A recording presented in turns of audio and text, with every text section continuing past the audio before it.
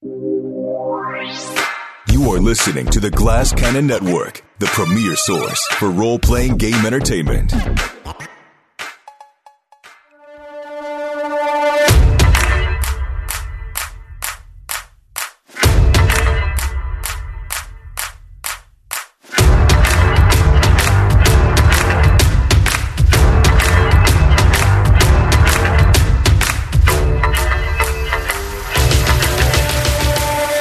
Welcome back to Duskfall Scoundrels. I am Jared Logan. Welcome to Glass Cannon, and welcome to tonight's episode of Haunted City.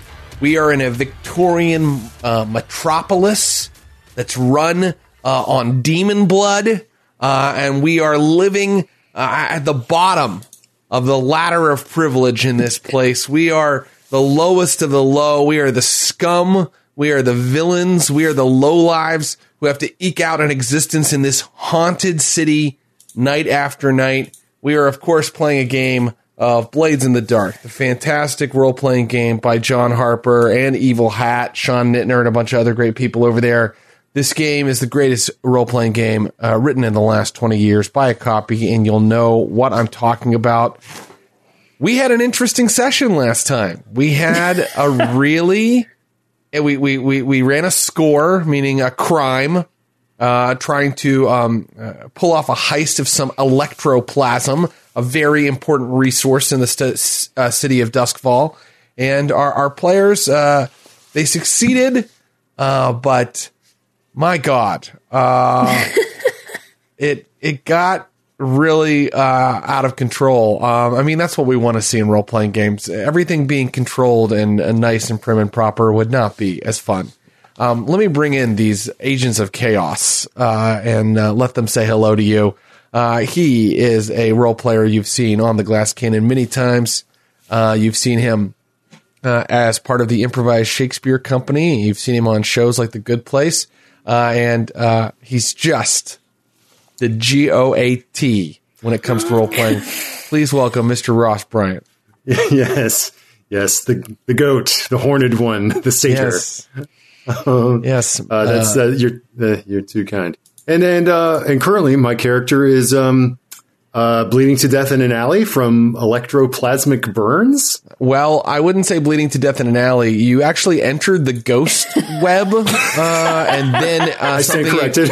Then a vat of electroplasm exploded on you, so you might currently be bleeding to death in an alternate pocket dimension right now. We're not exactly sure. Much better. But Yes. more on that shortly. I want to bring in other players, and then I want to really talk about what you guys got up to last time. I'm going to go to the other man in this triumvirate. He is coming to us all the way from London town, UK. Bonny old London's what I call it, showing that I have not really been anywhere in my life. This guy is a fantastic actor, improviser, and a voiceover artist that you've heard in some of your favorite video games. You've seen him on HBO Max. Please welcome a true agent of chaos, Abu Salim. Hey, what's up, buddy? Abu? What's up? So I understand you haven't slept in 48 hours. Is that Absolutely correct? not. I have not slept. So are you doing what happens to me? Are you seeing wolves out of the corner of your vision? I don't know what I'm seeing, but I don't know where I am. And, but it's good though. It's all fine. It's all great. It's healthy. You're in the Shattered Isles. You're in Akaros in the city of Duskfall. Okay.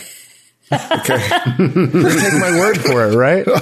Absolutely. Please help.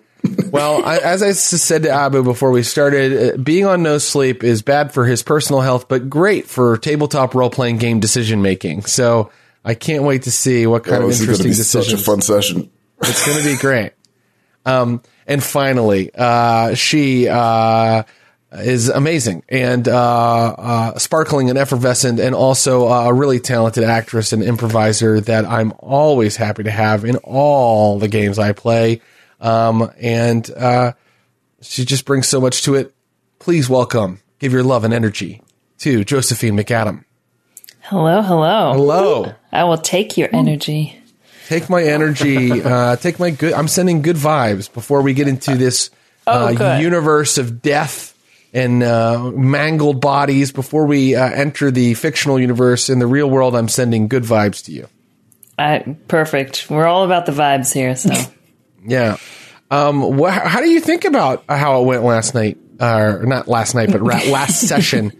Have I had 2 days of insomnia? No. Yeah, look, on that session, Abu and I have switched places because I had little sleep for that one. So, the memory is hazy. I think it went great. It was a little chaotic, but for a first score, I mean... right, for a first score, I mean, some of us are still learning the game. I actually think you guys did... the fact that you accomplished a goal is pretty good. So congrats on that. Why don't I give a brief... That's right, Jared. We should have an attitude of gratitude for achieving a goal. Yeah. Who cares that we summoned a quote-unquote demon and blew up a bunch of guys and threw a bunch of bombs, and one of us is currently smoldering in a liminal space between the realm of the living and the dead. You got to focus on the positive. It's the emphasis on a goal that really... Yeah, exactly. A singular goal was achieved. So what if this is a world where the sun was shattered 1,000 years ago and the dead walk among the living? Let's keep a stiff upper lip and a positive outlook. And let's do a brief recap. So people, in case they don't remember, it's been a while since they've watched our last episode, they know what we're talking about. Our crew is a crew of shadows, meaning that they specialize in robbery, burglary, sabotage, and spying. They are shadows. They stick to the shadows and run those kinds of criminal operations. In our last episode... Clandestine, secretive. Yes. Yeah. Very sly. At least that's what it says on the crew sheet. However, in our last episode, our leech, meaning our tech expert, Juliet, played by Josephine, talked to her contact, Stasia, an apothecary, and Stasia let... Juliet know that if she could procure a supply of electroplasm, Stasia could refine that into a drug called Spark, which could be profitable for both Stasia and the crew. They had a couple other jobs that they could have selected from, but they decided to go on this job. They decided to pull a heist of electroplasm. Electroplasm, just to review, is the refined blood of demons that are hunted out in the void sea. It's the only way that you can see in this city of darkness. All of the electrical apparatus of Duskfall are run on electroplasm. And so our crew decided to pull a heist while electroplasm was being moved via hull, via these enormous, steampunky kind of automated carriages that are actually driven by spirits that have been placed inside of them. As the electroplasm on huge pallets was being driven to a Sparkrite facility in Coleridge, our crew was going to take some barrels off of the back of those hulls. In order to do this, they decided to summon a demon and throw a bunch of bombs. And you guys were just lobbing bombs willy-nilly, and then you summoned a demon to kind of smash into the hulls, and the whole thing was successful in that, luckily, Valkos, Abu's character, was able to grab one barrel of electroplasm that fell off the back of one of these hulls, and then it was left to our friend who had summoned the demon, Selyak, played by Ross, to make his escape. He had successfully summoned the demon, but you realized that you wouldn't get quite as much profit if you only grabbed one barrel. And so it was the greed that got you there, Ross. Mm-hmm. Selyak went back for one more barrel, which I explained to him based on a complication that he rolled was leaking. He then took it into the ghost field using a ghost key. Guys, you can't take the electroplasm, which is used to ward off and capture ghosts, into the ghost field without a dire chemical reaction. I mean, that's rule number one, gang. Come on. You know, last time you were like, have we ever established this? And I said that I was making it up at the time, but actually I've established that in previous Blades in the Dark games I've played with you, Ross. Where this happened? I did. I researched it, and I found out that... So, Ross rolled poorly to make off with this barrel of electroplasm, and I told him there would be a level 3 harm if he failed, and he did fail. And he took a level 3 harm, which takes his character out of the game, called Spirit Burned. But there's a but, because I neglected to mention this because I kind of wanted a big cliffhanger. There is a way for you to avoid this harm. There's actually several ways. In Blades in the Dark, you never have to take a consequence that you don't want, as long as you have stress left to spend, because there's something called the resistance roll. And Abu, since you're new to the game, pay close attention to this. Anytime I tell you your character is hurt, or that even if I tell you something like your lockpick breaks or the device you built malfunctions, if you don't want to take that consequence, you can say, nope, I resist. And then you are going to roll the attribute that applies to the situation, and you're going to take 6 stress and subtract the number that you roll in your die. So, the other way that you can resist consequences is through armor, especially if it's harm. You can resist through armor. And on his sheet and in his loadout, you'll see that Selyak also has armor that he could use here. That's right. So, even though I left Selyak just being, let's just set the scene. You entered into the ghost field, which is this weird, shadowy catwalk between realities. Whispering shadows surrounded you. The barrel of electroplasm started to shake and vibrate, and then it started to glow, and it exploded. Blue flame shot through the sort of wormhole in reality that you were currently dwelling in. And what would you like to do? Would you like to resist that level 3 harm, that spirit burn?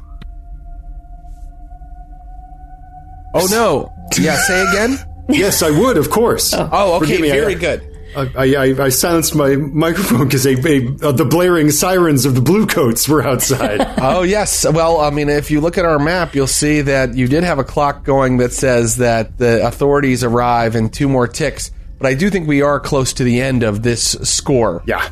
So what attribute do you think would be used to resist this particular consequence that I'm leveling at you?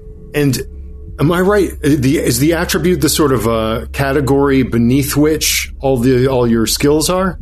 That's correct. So, not beneath which, it's really kind of more above. You see where it says Insight, Prowess, and Resolve on your sheet? So, And you see how you have sort of a column on its own, sort of over separated? That is the attribute. That is how many dice you have in the attribute. I will go with Resolve, since that is that's the category under which or beneath which attune is. I'm a toddler, and I'm still wrapping my head around the concepts of above and beneath. Right. Perhaps this poor spatial awareness is what led Selyak to grab a dripping can of electroplasm. But Resolve is the skill that communes with these sort of eldritch forces. So perhaps his command of those forces might allow him to do something to resist this. Okay, so you have 6 stress coming at you to resist this, but whatever you roll on your Resolve roll, which you have 2 dice for, the highest number you roll is how many you will subtract from that 6 stress. And 6 stress, let me just see here. But you already have 2 stress. That would fill up my stress bar. It would fill up your stress bar, and it would take you out of the game anyway. So once again, whenever you fill up your entire stress bar, you're also out of the game. So you have to resist here to stay in the game. And let's see what you roll. Let's see how many stress you actually end up taking. Okay, my highest dice was a 5. Okay, so you end up only taking 1 stress. Nice. Amazing. Now, in a game of Blades in the Dark, a resistance roll could mean that you don't take the consequence at all, right? You don't take the... Or it says if you want to run a grittier game, this is directly to the GM, you could say it takes the consequence down a level. And I do want to run a gritty game. Sorry, everybody. I want a gritty game. So please take the Spirit Burn that's at level 3 and go ahead and put it down as one of, a harm on level 2, which you have just done. Okay, so you now have -1 dice to all of your actions and less effect from your 2 level 1 harms. Oh my gosh, you are still messed up, but you're not out of the game. And so now that you're in the ghost field, please narrate how you resisted that. What exactly did you do when that ball of blue flame was coming at you? Because this is attunement related, then I think it has to do with the properties of the ghost field itself, to which Celiac is familiar. So I think in with all the chaos, he maybe didn't even notice that the canister was leaking, or got greedy to think maybe it will I will be in and out.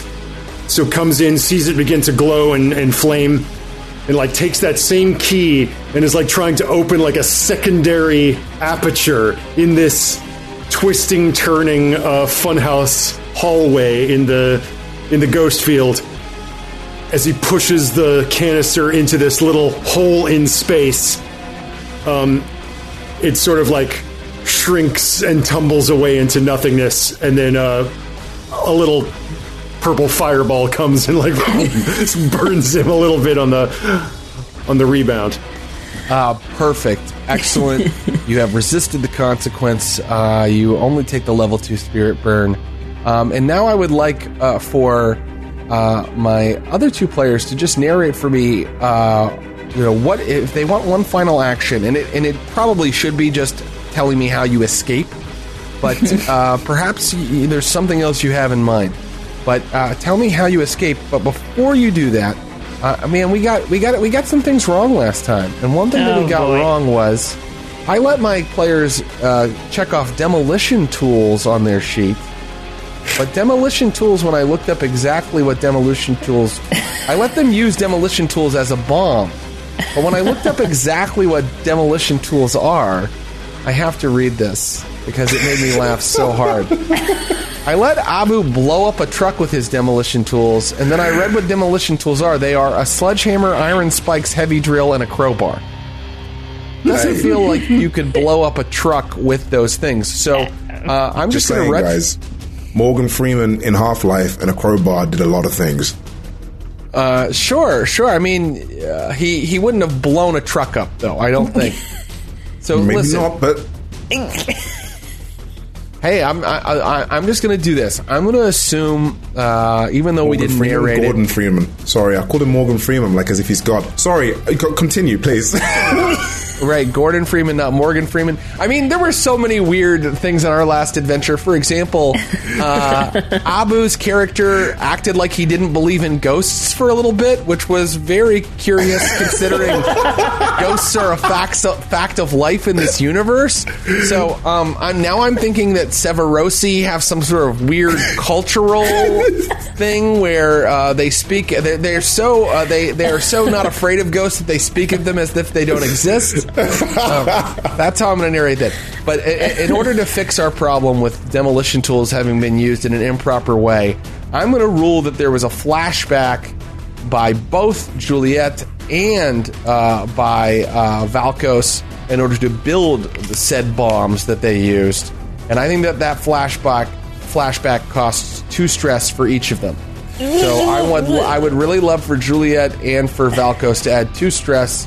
I really do want to run a game that's a little more difficult than you can throw a very powerful grenade anytime you want. But okay, hold on. What about in the top section of my items? Because I didn't use all of my slots. Plus, we used demolition tools, which could easily have been. I have 2 bandoliers of alchemicals and. Okay. Fine wrecking tools. Could not something within that have caused an explosion of sorts? Okay, I'll tell you what. I will allow you to uncheck demolition tools and check bandolier of alchemicals, and I will allow that to have created an explosion for you. Okay, but for my friend Valkos, he just needs to add 2 stress. Okay. because he had a unnarrated flashback where he was able to do that. And now I will just ask Valkos, once you have your canister of electroplasm, what is your final action of the score? Where do you go? What do you do? I think it is literally as I deftly swooped the canister in my cloak, I tilt my hat down and just walk away. Right, nonchalant. Absolutely, like nothing happened. What happened? I don't know. Like ghosts, they don't exist. This is where it really works out that you used your subterfuge supplies to grab the canister, because I think it just looks like you're a guy with just a stick and bindle on your back. Exactly. Yeah, exactly. Absolutely. Okay, very good. So the clock for the authorities arriving isn't full yet, and so our friend Valkos is able to make a very nonchalant escape from the scene. What about you, Juliet? Any final? Your final act was blowing up the remaining supply of electroplasm on those trucks, creating just an enormous mess, an enormous explosion. And then what do you do? I feel like that's the perfect opportunity to walk away, slow motion preferred, as it all explodes behind me. Very good. You walk away in slow motion. I love that. And the entire thing explodes behind you. There were 2 hulls left in action, and they were wrestling with the demon that Selyak had summoned that had formed a body out of like old machinery in the factories nearby. All of those things are now kind of burning. You can't quite see them through the cloud of crackling smoke and fire. There's a ton of electrochemical reactions going on, but you've gotten your distance and you are walking away in slow motion with a look on your face. Please show me that look. Oh, yeah. Yes. Beneath a veil. Beneath the veil. Yes. And there's a whisper to the wind that's just, I got them, my love. Yes. And finally, I turn to our friend Selyak Khan, who is badly burned in his soul. Selyak, do you use the ghost field to retreat, or do you retreat in some other way? Yes, I think I'll use it to retreat. So I would like to exit the field at some other place. I would not go in and then just kind of hop out.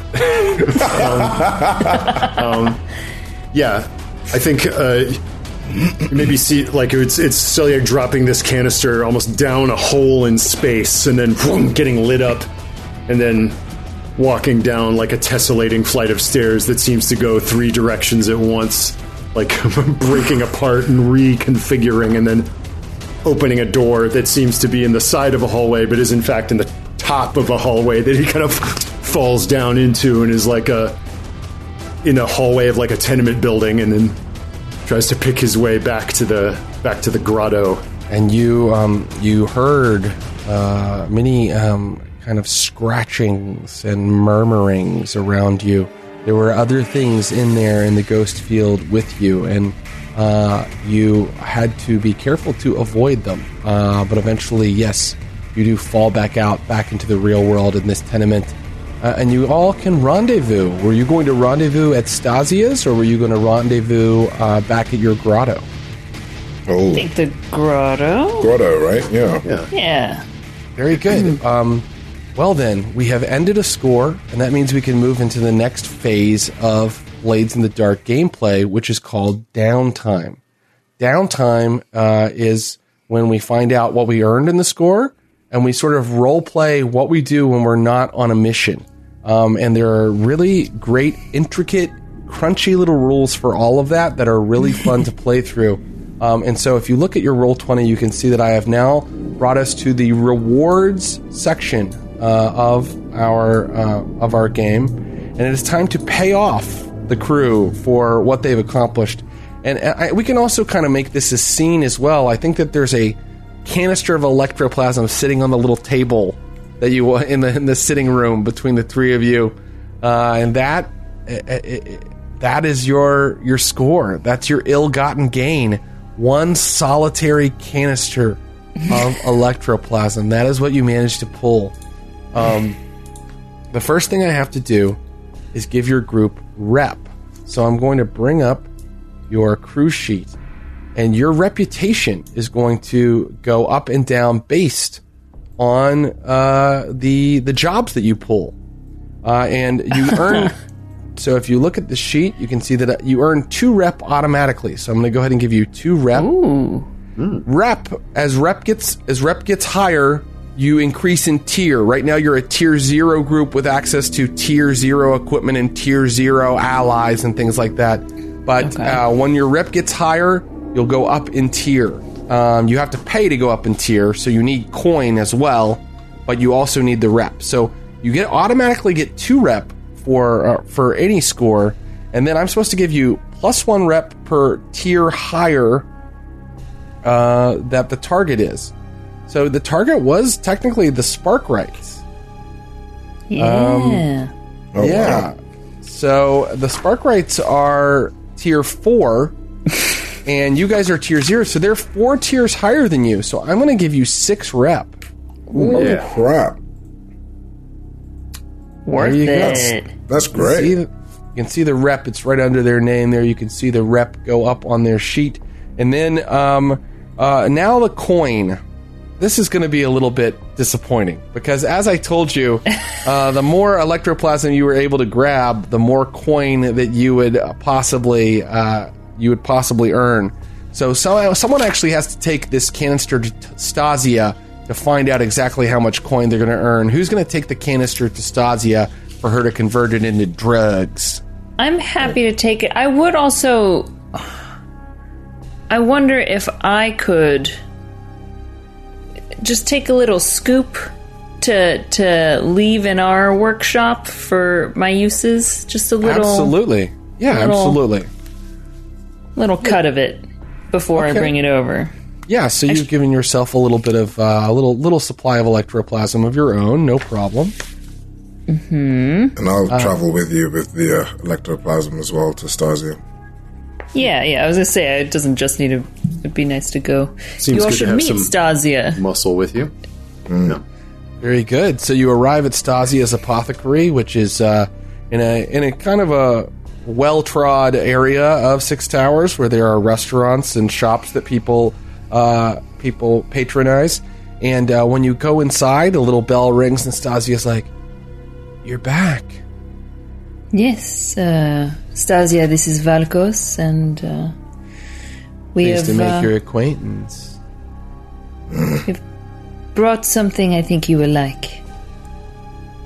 What? What do you have? You brought it? You got the stuff? Yes, Valkos.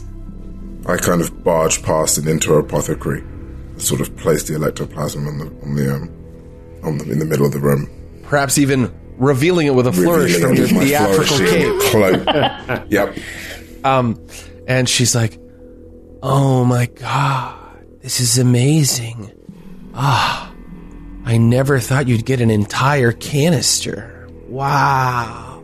It was very dangerous, a very high-risk scenario, you see. Right.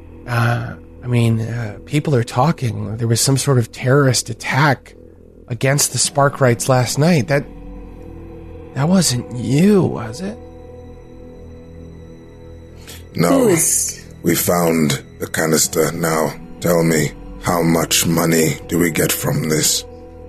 Well, I have to add seawater, and the mixture is actually quite complex. I mean, it'll take a couple of days, but she eventually lets you know that this score is worth, for you guys, your cut, 2 coin. Can we barter? You can't actually barter. Well, What? So what if? I don't want to say no. Yeah, what were you going to say, Juliet? What if I aided you in the production? The labor isn't really the issue. It's just that if you take more than 2 coin, she's taking 2 coin and you're taking 2 coin. It's basically this is a 50-50 split. So this is the thing. I'm going to kind of be like, I'll look at her and be like, you give us 3 or I take one of your arms as payment. Wow, that's a hell of a way to treat your crewmate's friend. He's not from here, Stasia. But he's very serious. Is this the way you're going to do me? No. Really, Juliet? No, she does not do you. I am doing you. Listen. And I kind of look at her and I'm like, we sacrificed many lives to get this canister.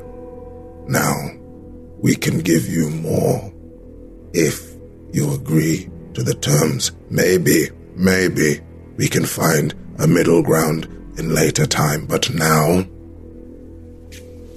I want 3.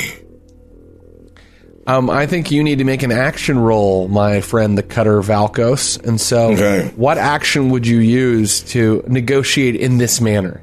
Oh, God. Would it be command? I think it would be command, right? Mm-hmm, absolutely. Okay. So, oh, God. This is either the stupidest idea or the greatest idea. No. Yeah, good. All of these ideas, all our ideas are good ideas. There are no bad ideas. I mean, there are, but it's something we say. Okay, so yeah, make a command roll. I'm going to say that you are in I actually think that you are in a risky situation, and you are going to get a standard effect, meaning if you succeed in this, she will agree to the terms of your deal. Can I, because I don't know whether this is, is it because I feel stressed? Can I add stress in to get another die? Is that possible? Well, and I was going to ask, does assisting exist in the system? Like, is there something I can do to help? Or assisting does exist in this system. You can assist a friend. You take a stress, and they get an extra die. I would just take one stress? That is correct. I'm pretty sure that that's exactly how it works. You take one stress, and they get an additional die. Let me actually make sure that's correct. But you could take more stress if you wanted to. I don't really recommend it because you're not on a mission right now, and you don't want to fill out that clock too much. But yes, you could also push yourself. Okay. Oh, here we go. Teamwork. Yeah, an assist. You take one stress and give them +1 die to their roll. That's correct. So why don't you just allow Juliet to assist you? Fine. That makes a lot of sense. It's a little less net stress, one as opposed to the 2. That's risky and standard, yeah? Yeah. With 1 bonus die. Okay, here we go. Okay, success with a consequence. And so I'm going to say this is what succeeds. You get your 3 coin. But Stasia doesn't want to do business with your crew, at least for a while. You have burned Stasia as a person that provides jobs. Okay. So for now, but you get 3 coin, and I'm going to go ahead and add that coin to your crew supply. Well negotiated. Okay. With the screws to them. Yep. You put the screws to them, and that makes people not want to do business with you sometimes. And you can tell that your friend Stasia is a little bit put out by all of this. Yeah. But she's nothing compared to your thirst for vengeance, right?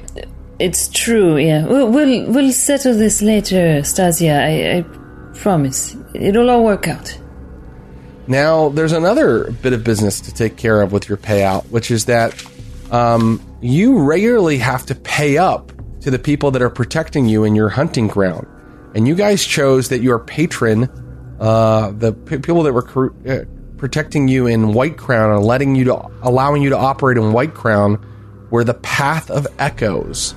And so right now, you owe them 1 coin. You owe them 1 coin. And we can allow Selyak perhaps to make his tithe to the Path of Echoes, or you can choose not to pay it. You can choose not to pay that 1 coin, and your relationship with them will change. Seems unwise. I think we're so much better than all of these people right now. We just took out a tank of people, man. I'm just saying. using nothing but sledgehammers and a theatrical top hat. Just a jaunty flourish and a handful of glitter. We made off with the score. Yes. I think we just got to pay them for now. Yeah. Yes. Okay, very good. So, Selyak, you meet your contact for the Path of Echoes. The Path of Echoes is basically a mystery cult, and they don't have like a open meeting place. That's their meeting places are very secretive. You meet your contact at the North Hook Lighthouse in White Crown, and your contact is this very beautiful but very ambiguous figure, wrapped in like scarves and like heavy like robes and hooded. And this person says, "Thank you."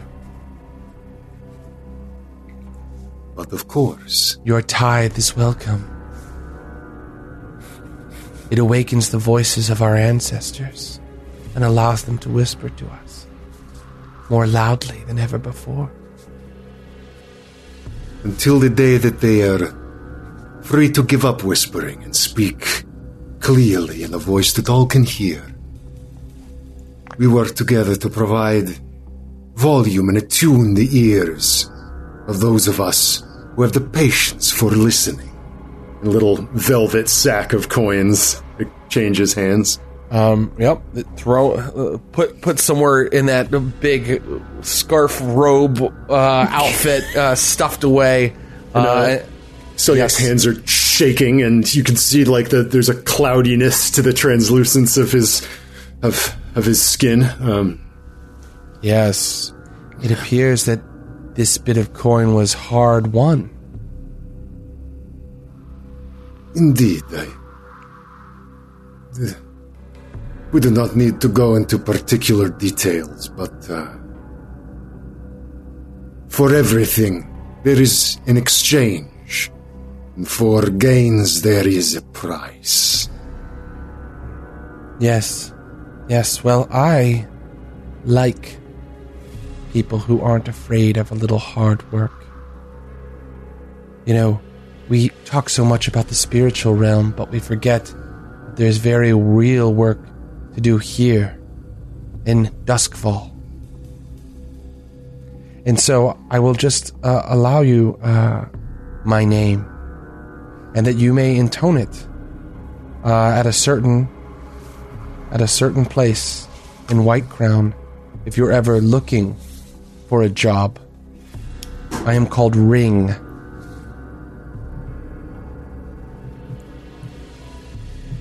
And very well. You may ask for me at the Emperor's Cask.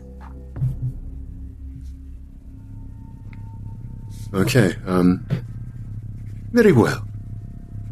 And Ring then turns out, looking out at the void sea again, and you see the lights kind of,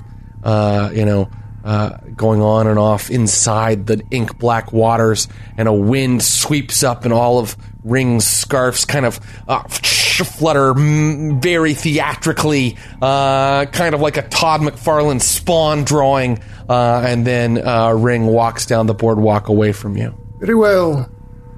If we are to meet again, I will remember to give you a ring.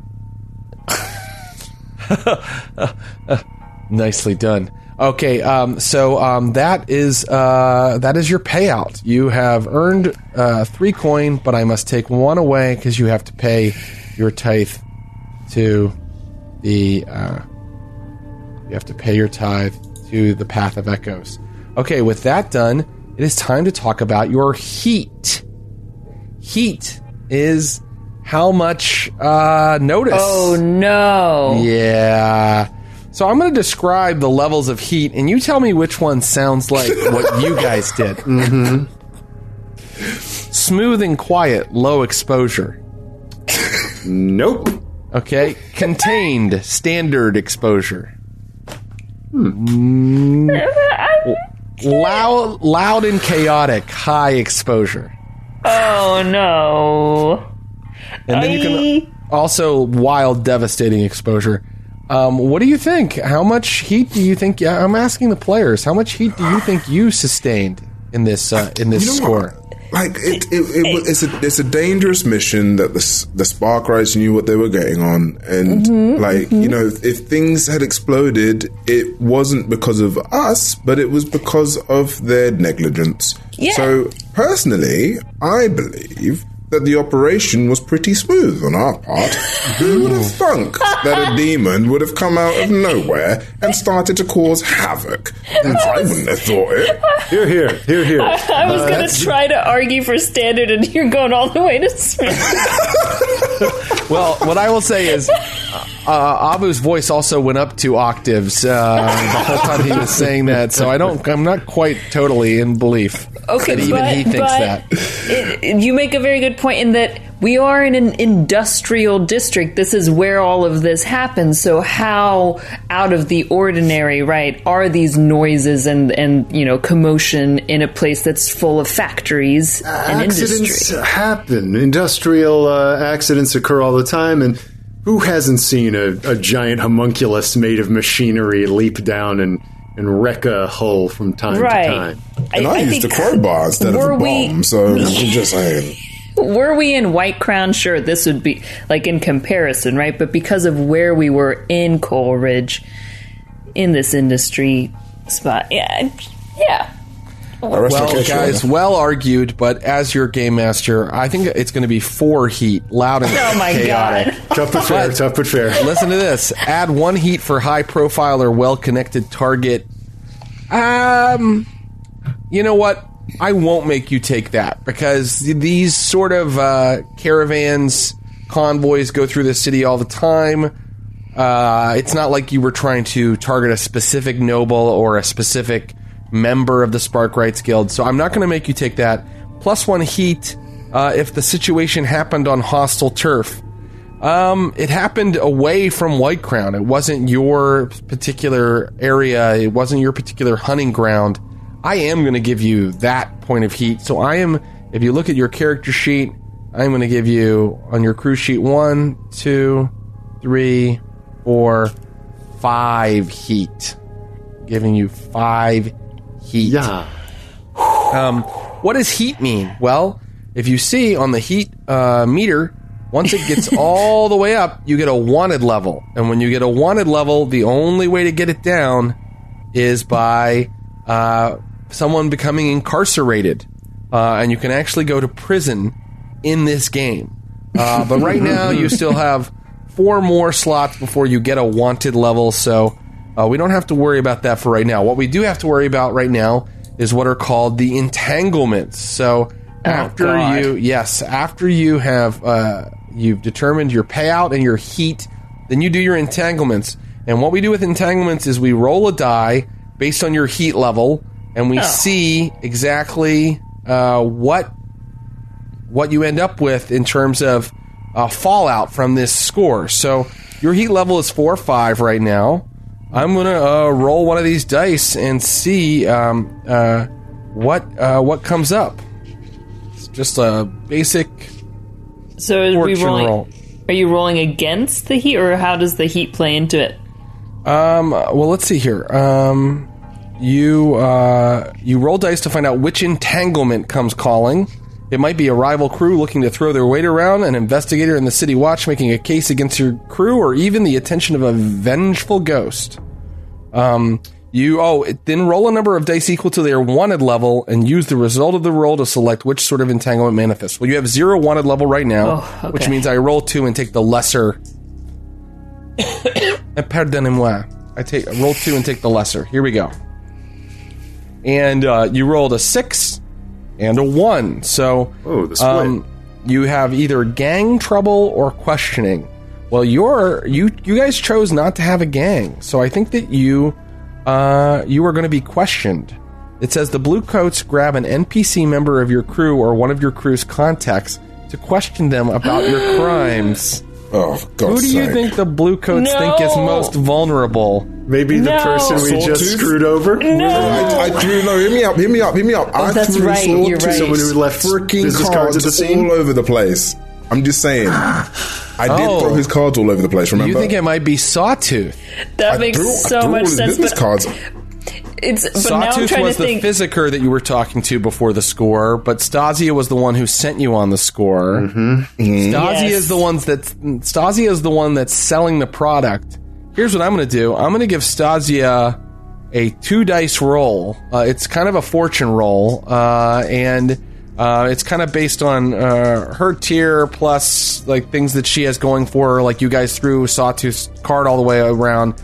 If Stasia rolls well, she's not the one that gets picked up. It's Sawtooth. But if Stasia rolls poorly right now, she's the one that gets picked up.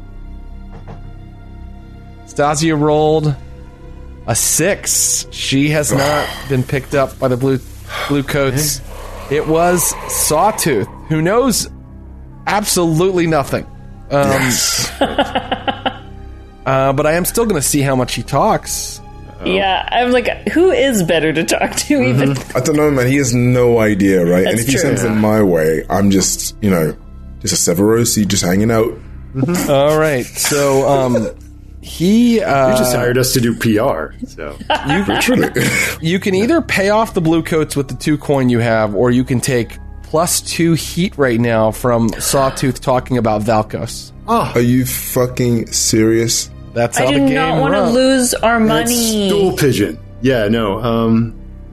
Let's take 2 heat, guys. Yeah, let's take the heat. Yeah. It won't bring us to the top, will it? No. No. We've got We 2 have more heat left, meaning that, this day we're going to be flipping burgers. Our next score is good tempting coin. for a publishing company. As a tier 0 crew, having done just 1 score, you guys have 1, 2, 3, 4, 5, 6, 7 heat right now. Ouch. And 2 coins in your coffers. But We gotta play it cool next time. I just imagine Sawtooth in an interrogation room, and they're like, "Talk. Who pulled that heist?" And he's like, "I don't know what you're talking about. I told him to beat people up for me." And then one of the blue coats is like, "What, like this?" And pounds Sawtooth in the nose hard, and his blood squirts out of his nose onto the desk, onto the table that he is cuffed to, and he's taking a beating for you guys. And of course, he spills everything he knows, and all he knows, really, Valkos, this is your contact, but all he knows really is that you are Severosi, that you know your way around a blade or your fists, and that you operate in 6 towers. He doesn't know much more than that because you haven't taken a job for him or anything like that before. So now we're at the most fun part of downtime, and that is where our players are going to choose their downtime activities.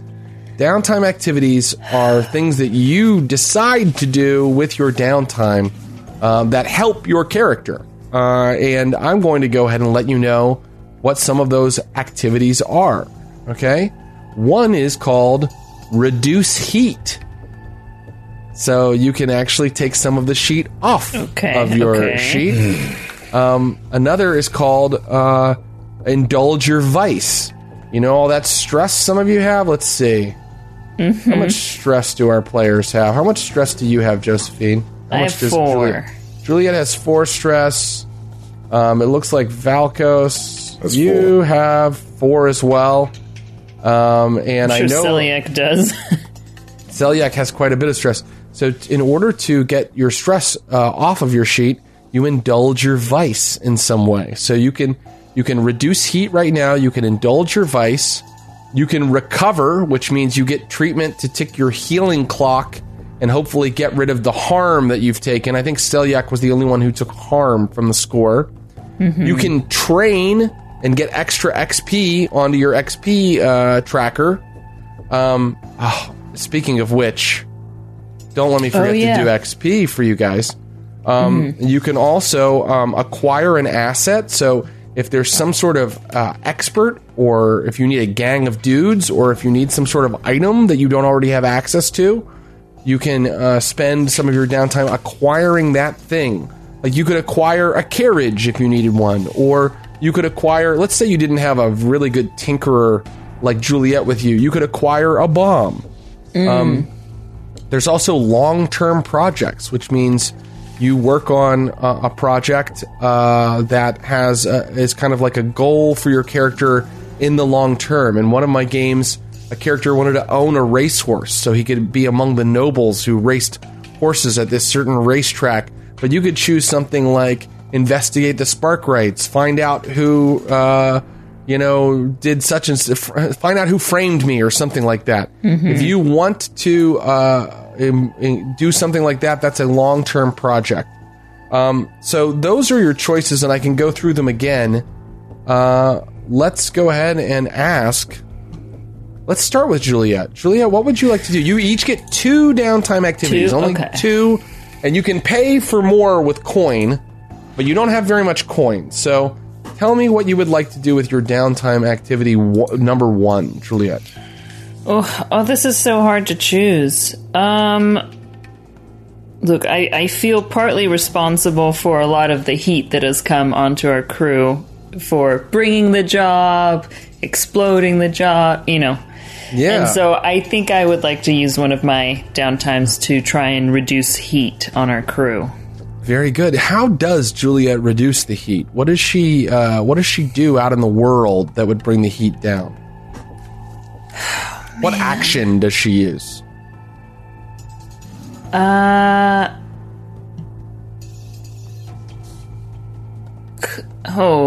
don't know if, let's see, is this too, you tell me if it's like too involved or of a thing. Could I make components of the, oh shoot. I was build something to reduce heat? Well, okay. I wanted to maybe plant some things on other people so that the eyes are turned elsewhere of like the similar items used, and or maybe plant some of that electroplasm somewhere, actually. Yeah, you want to plant electroplasm that you took out of that canister on different crooks that the blue coats are rounding up so that they can't quite tell who was responsible for the job. I think that's a really cool idea. What action do you think you use to plant that evidence on them?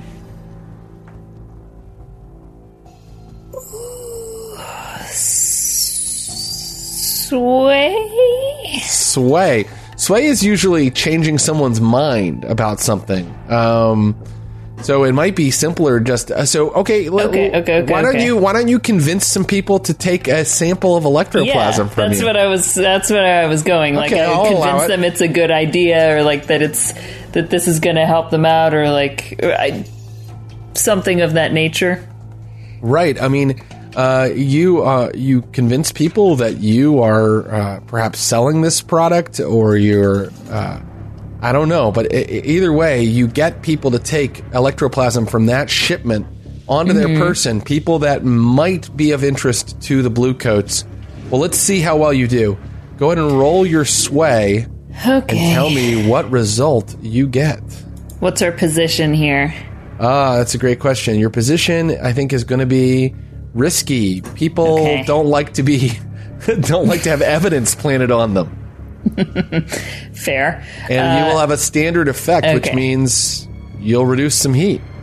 Okay, here we go. All right, you cleared. So with this little ruse, you've cleared 2 heat. Okay. You've cleared 2 of your heat. So I will go ahead and take that heat off the sheet. And your first downtime activity is over. So Juliet has gone out into the city and planted evidence on several other criminal types who are likely to get picked up by the blue coats, and it's going to confuse the blue coats because they're going to have a technician who does a test and is like, "Yep, it's from that batch," and they're like, "But I thought it was. How could he have done that when he wasn't there at the time?" And so they're arguing about that. And you lose 2 heat off your sheet. Okay, so now I turn to Ross Bryant and Selyak Khan. Selyak, what would you like to do with your first downtime activity? I would like to get some healing. That's a good idea. Well, normally you'd have to acquire a doctor in order to use them, but your crew has a contact who is a doctor. Mm-hmm. So, the good news is, I'm going to allow you to use him as a doctor, and so you soon find yourself in the offices of Sawtooth.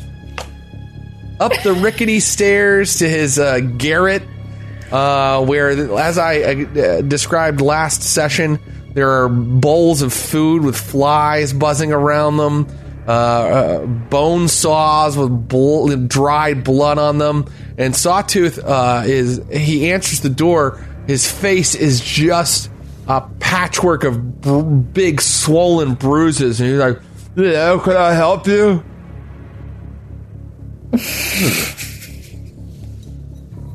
Physician, heal thyself, it would seem. Yeah. You're Valkos' friend, right? The same. Sawtooth always speaks way too loudly for criminal types to be comfortable. Perhaps we could move into your office. I'm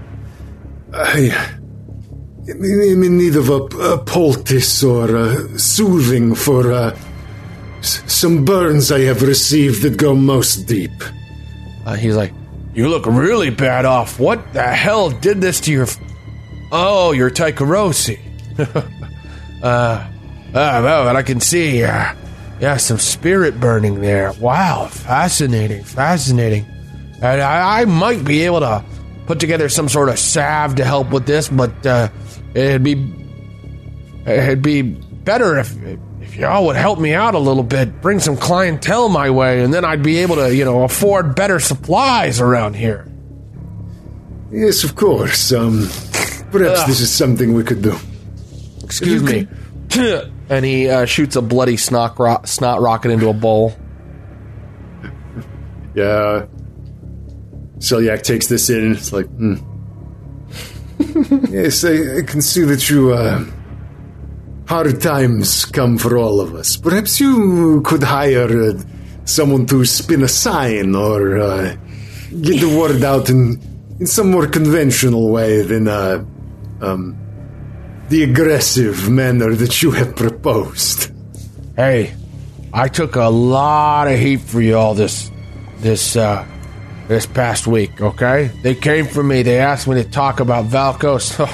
I didn't say a word. And for this, we thank you. I suppose it's only right that we should try to send some clientele your way. Yeah, you owe me, okay? You remember that while I'm working on these burns. All right, let's see how well he can help fill your healing clock. Okay, so he's gonna roll. He gets your tier +1 in his kind of quality, which means he's rolling 1 die. And depending on how well he rolls is how many ticks off of your ticks you can put onto your healing clock. So if we bring up... can I tell you, my friend, that of course, we can bring you first-time clientele, but if you want return clientele, this, of course, depends upon the quality of your labors. So best to think of that as well, Mr. Sawtooth. Correct? Well, here's the thing. With only 1 die, he can't get a critical, because you need 2 die to get a critical. So he's not going to be able to heal you all the way. He's not going to be able to take all of your harm down 1 level this time. Okay. But he is going to fill in as many segments as he can on this healing clock. So here he goes. If he rolls a 1 to 3, he only heals 1 segment. If he rolls a 4 or 5, he heals 2 segments of your healing clock. And if he rolls a 6, he gets 3 segments. Here we go. What did he get? Where is it? A 1! So we'll go ahead and, if you want to just tick one of the progress clocks under healing for yourself. Sawtooth, you quack. You just put some lotion on your arms. Yeah, I think maybe in the days to come, this The grotto already has a pretty distinct aroma, but this very herbaceous and acrid smell fills the air from time to time. And you look over and you just see Celiac stripped to the waist, like smearing this incredibly acrid ointment all over his arms. It's like, I have to do this for a couple of weeks. Doctor's orders. Well, here's the thing. You could use both of your downtime activities to recover, and he could roll a 6 next time, and he could get 3 segments filled, and then you would just be down to the 1 less effect, level 1 harm. Is that something you want to try, or do you want to save your other downtime activity for something else? Pretty banged up. It seems strategically wise. Should I keep spending money at the Sawtooth Casino? Oh, it's free. Sawtooth is your friend. Okay, great. It's not. Although you could spend money, to maybe improve. Well, no, you can't really improve Sawtooth's quality. His quality will go up with your own. Someone could acquire a better doctor for you if they were willing to use one of their downtime activities to acquire asset. But that could cost money too, because the role is probably you're probably going to end up with somebody about equal to Sawtooth unless you spend money. I'm just going to go for it. I'm going to go heal. I'm going to try to heal. Here we go. He's like, I perfected the ointment. Okay, I come back the next day. It burns. Yeah, As you give me 4 burns, it also burns. Well, do you see how that means it's working. That means it's working. But I've perfected the formula this time. I swear, Mr. Khan, you're going to be very happy with the results as I roll a 5. Okay. And so that time, two more segments. You can fill in 2 more segments. So unfortunately, it's getting there. Yep. Yeah, it's getting there. It's getting this is there. brutal. So just if our viewers or listeners don't know, the healing in Blades in the Dark is quite tough. So each player has this 4-segment clock, and depending on the rolls that the doctor makes to heal you, that's how many segments of that clock get filled in. So currently, Celiac Khan has 3 of his 4 segments filled in, but once that 4th segment gets filled in, all of the harm goes down a level. So level 3 harm becomes level 2 harm, level 2 harm becomes level 1 harm, level 1 harm goes away. And Celiac has a level 2 harm Spirit Burned and 2 level 1 harms called Stigmata right now. So as soon as he can get that final segment filled in, the Spirit Burned will become a level 1 harm and the Stigmata will go away. So right now, you do suffer less effect, but you do not suffer the -1 die penalty there. Okay. Yeah. That's great. And I think maybe now at the grotto, instead of this like acidic smell, it's now sickly sweet. It's like the worst quality scented candle, and it's like this all burns just in a different way. It says if I have to leave it on while I sleep and keep my hands elevated. And with that sickly odor in the air, we're going to go for a short break. When we come back, we will find out what Juliet and Valkos do with the rest of their remaining downtime activities and perhaps choose a score, our next score. We'll be right back. All right, welcome back, scoundrels. So, we have just seen Celiac Khan desperately try to recover from his wounds taken in the first score. So far, Sawtooth is living up to his name in terms of, patient care. So, bedside manner, not great. But I don't think you could say that those 2 downtime activities were spent frivolously, because it's important to get your body back in working order. Now I'm going to turn to the cutter of the crew, Valkos. Your first downtime activity. Would you like me to list them for you again? Yeah, please remind me. You can acquire an asset. You can engage in a long-term project, some kind of long-term goal you have for your character that maybe even sets you up for a future score. You can recover, but you haven't taken any harm, so you don't need to do that. You can reduce heat, which is what our friend Juliet did with her first activity. You can train, meaning you can add XP to your sheet, and we will be dealing with XP shortly. You can indulge your vice and get rid of stress. Those are your choices. I think I'm going to train. Training, excellent. Yeah. So when you train, you get to mark XP on your character sheet, and you have to choose the attribute you're going to train in. So, you've already taken an XP in prowess during the score, and your crew gets a bonus to training in prowess, meaning if you use a downtime activity to train in prowess, you take 2 XP instead of just 1. Ooh. Would you like to do prowess training, or are you trying to make yourself better at something in resolve or insight? I'm going to definitely go prowess. Yes, that sounds like the way to go. And just kind of explain to me what Valkos's training regimen looks like. I think so let me get this right. Finesse, is that something to do with like weapon work, or is that just stealth? Or what works with weapon work? What's good with weapon work? Yeah, it's a little broader than like specifically dealing with weapons, although it definitely could deal with weapons. It's anything that requires precision, aim, fine motor skills. Right. Like it could be pickpocketing, but it could also be targeting someone with a gun from across the street. Okay, and skirmish is just like full out brawl fighting, right? Fighting, but it might be a full sword fight, or it might be a fisticuffs. It could be any type of fighting man-to-man that you can think of. I think I'm literally just hounding at this punch bag that I found, that I've kind of created with the cloak of what was in the ectoplasm, but instead of what people think is like, I don't know, like soft feathers or whatever you ever put in a punch bag, it's like just meat. I'm just punching meat, like rotten meat in the grotto. Great. I bet that smells fantastic. Listen, the salve is actually really covering the smell, so it's okay. I can blame it on that.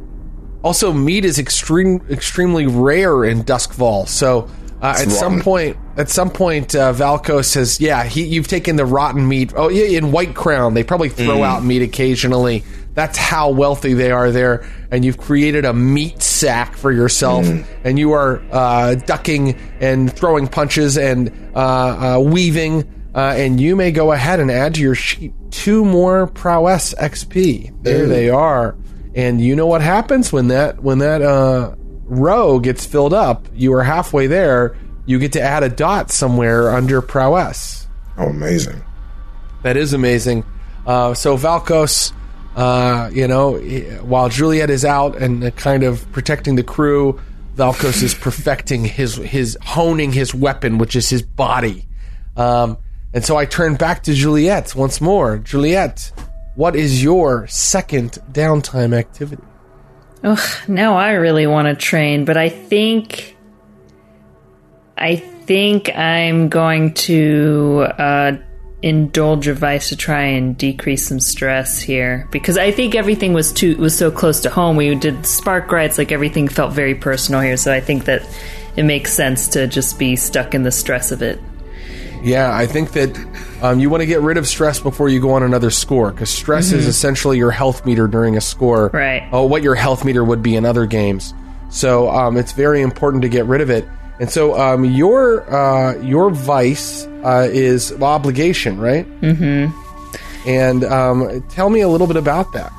So I think it's being essentially overcome by grief, or letting the grief flow through her, like allowing the emotions to flow through. I imagine that there's some sort of abandoned area that she has chosen out. Of course, the body was taken out of Duskfall, but where she has set up either a sort of makeshift grave or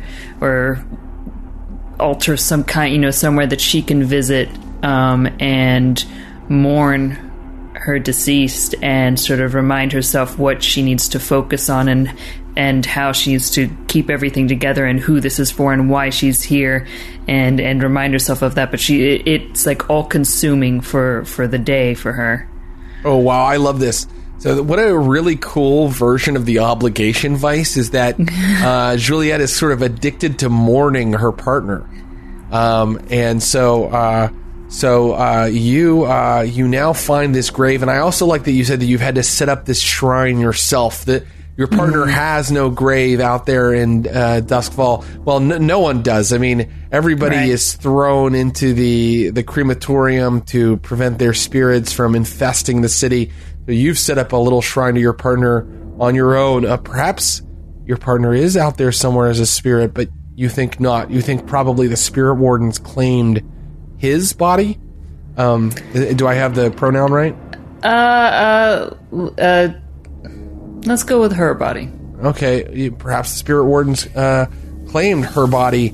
You can't be sure, but you know that you mourn her. And so when you roll to clear stress by indulging your vice, you roll your weakest attribute. For you have two attributes that are equally weak. They are one die worth of a clearing of the stress. So would you like to? Let's make it prowess, just because it's one die, just like resolve would be. Yeah. And okay.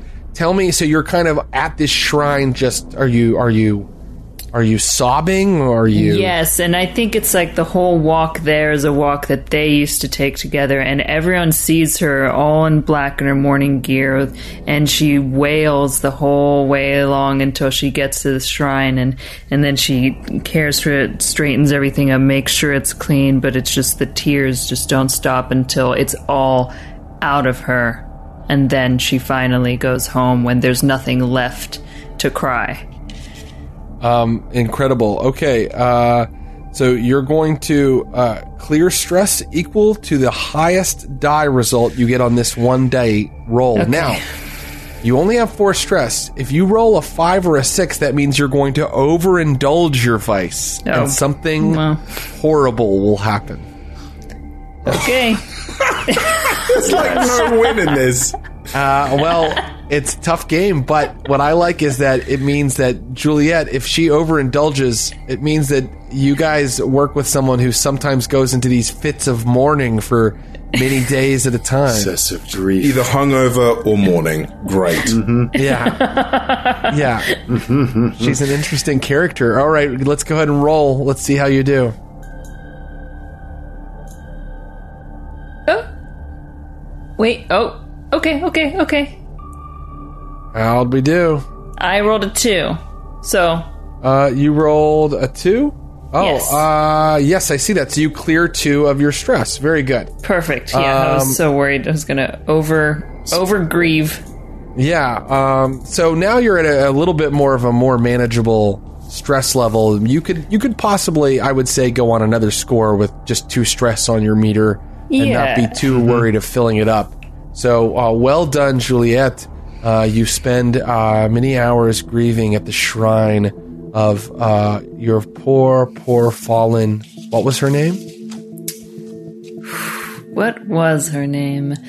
You don't have to share it now if you don't want to. Okay, I'll get back to you with that one. Okay, get back to us. She's lost to us for now, so... and you haven't shared with your crewmates who this person was. It's your secret. And so now I turn. The only person with a downtime activity left is Valkos. And Valkos, before you choose your next downtime activity, I must tell you that you do have 4 stress. So you could do what Juliet just did and indulge your vice, or you could keep that 4 stress and train. Start a long-term project, acquire an asset. Oh God! You can reduce heat for the crew, which wouldn't be a bad idea either. And what happens if you get to like trauma level? By the way, right. So, anytime you go down during a score, and I'm very loosely quoting the rule here because I don't have it in front of me. If you go down hard during a score by filling up on stress or by taking, maximum harm, when you come back, you will have a trauma like cold, haunted, obsessed, paranoid, reckless, soft, unstable, or vicious, which affects how effective your character is. Right. Okay. Cool. But you should know, for more practical purposes, if during the next, so your stress won't go away, and if during your next score it gets all the way over there to trauma, your character is out of the game, at least temporarily. Okay. And you can gain stress by every time you roll in like a desperate situation, right? You're a little bit more in charge of how you gain stress generally. Right, okay. Like, you do it by pushing and getting extra dice. You can gain stress by assisting someone else, leading a group action. Flashbacks require stress. Okay. So it's a resource you need more of in order to be more effective during the score. In the actual score, yeah. Mm-hmm. You know what? I'm actually going to double down on training, and I'm going to go for prowess again. Right. Wow, amazing. This guy, go ahead and fill in 2 more XP under prowess. And Valkos has just been going at that. Just hounding at it. Doing it. And it's almost like he thinks that this is helping him, but it isn't. It really isn't. And it's probably even making noise. And everyone's thinking, what's going on? And it's like, he's just in his own madness. But it isn't his vice. So this is the thing. That's where he is. That's where he's at the moment. He's kind of in a bad place. He's in an angry place. He's in a very angry place. He hasn't lost any stress, but he has gotten a step closer to being more of a more sleeker, more effective killing machine. So now let's do our XP, everybody. And first off, clear off like your load from last time and any items that you used from the score. We don't need those right now. And let me get character advancement up here. So the first thing we should do is we should look at the crew and see how the crew has advanced. So I'm going to bring up the shadow sheet here. And this is the thing so are we on full rep or no? No. You still have all these other little bars of rep that you need to fill up. But we can mark XP for crew advancement. So if we go down here to the bottom of the sheet for the crew of shadows underneath all of their special abilities, we can see that crew advancement, at the end of each session, for each item below, mark 1 XP, or instead mark 2 XP if that item occurred multiple times. Did they execute a successful burglary, espionage, robbery, or sabotage operation? Yes, they did. I'm going to go ahead and mark an XP for that. Was it both a burglary and a sabotage? Oh, how very tricksy of you, Josephine. It was just a robbery. Come on, you can't, just because you destroy something on your way out doesn't make it a sabotage. Fine.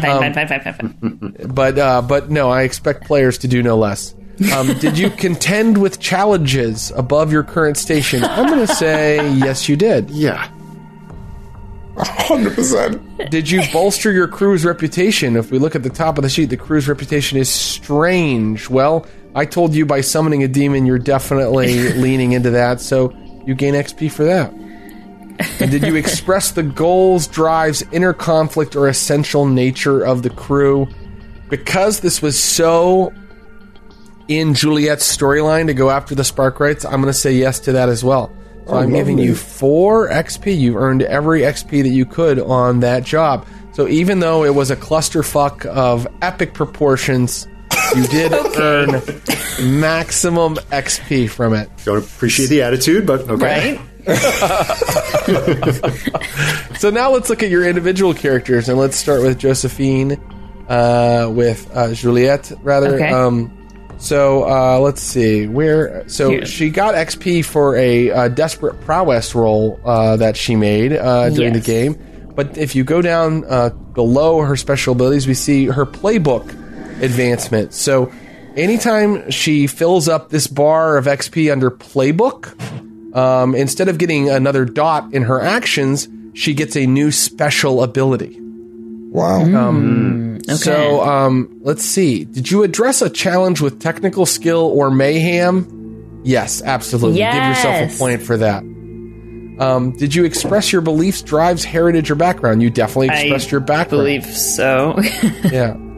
Did you struggle with issues from your vice or traumas? No, you didn't. So, well, didn't I have negatives from being hungover? Oh my god, girl, take another XP.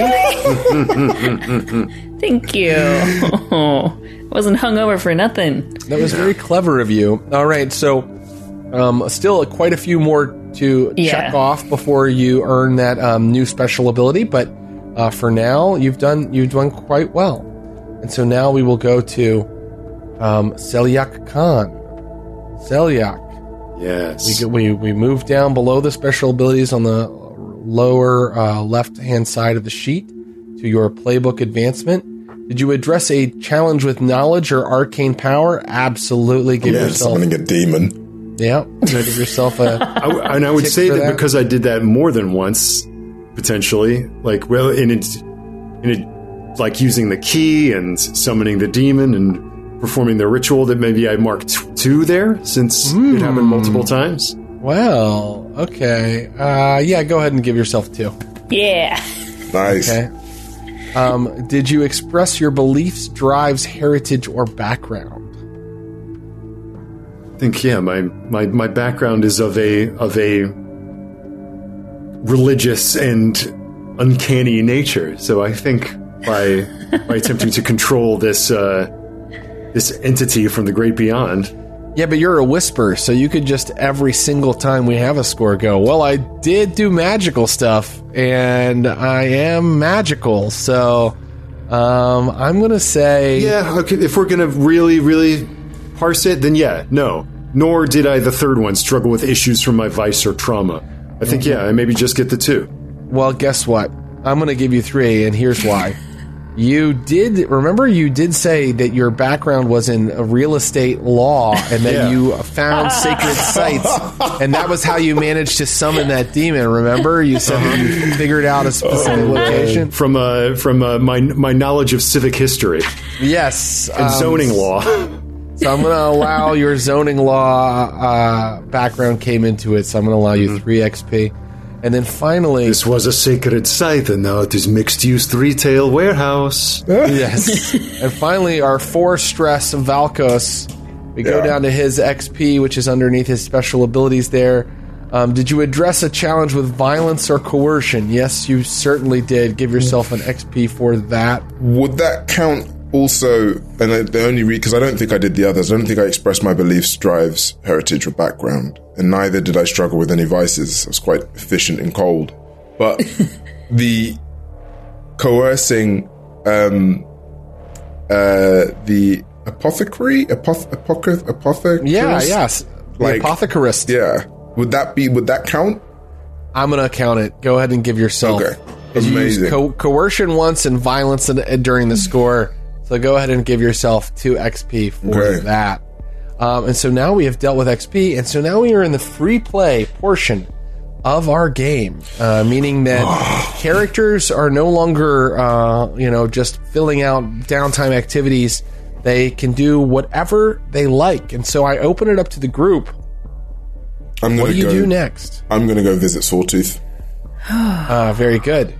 Okay, you go to the rickety garret in 6 Towers where Sawtooth makes his office, and you can see that he's got a bunch of different jars of salve open, and he's doing some kind of experiment with them, like trying to add more of a certain ingredient to them. And he turns around and his face is, as I said, a patchwork of bruises, big swollen jaw, and he's like, Valkos, good to see you, my friend. Yes. You know, I just did a little work on your associate, Mr. Khan. He was very pleased with my work. I think he's going to be fully recovered in no time. Yeah, absolutely. Excellent work. Sawtooth, you've got a bit of blood coming down your nose. And I go over to him and I just kind of wipe the blood ever so slightly. And I go, you did very good. I heard what they did to you. And I apologize. But sometimes I feel maybe you talk too much. No. I swear, Valkos, I didn't say anything. I don't know anything. I mean, what can I say? You didn't say anything. But, you know, if you do, our people, we take the tongue and hang it round the neck. But you, Sawtooth, I will never do such a thing, because I trust you. Well, that's good to hear, Valkos. I mean, we feel the same way. I trust you, and in fact, I mentioned to your friend about how, you know, maybe you'd want to send a little more business my way. You know, I'd be able to help you better because I'd be able to afford better supplies. I wouldn't have to, you know, go dredging into fungal gardens that technically don't belong to me to get some of the ingredients I need for my salves and potions. Yes. You need to do better. Next time, give me a better job. Your job, silly, beat people up, cause too much pain. Next time, come with something more weighty.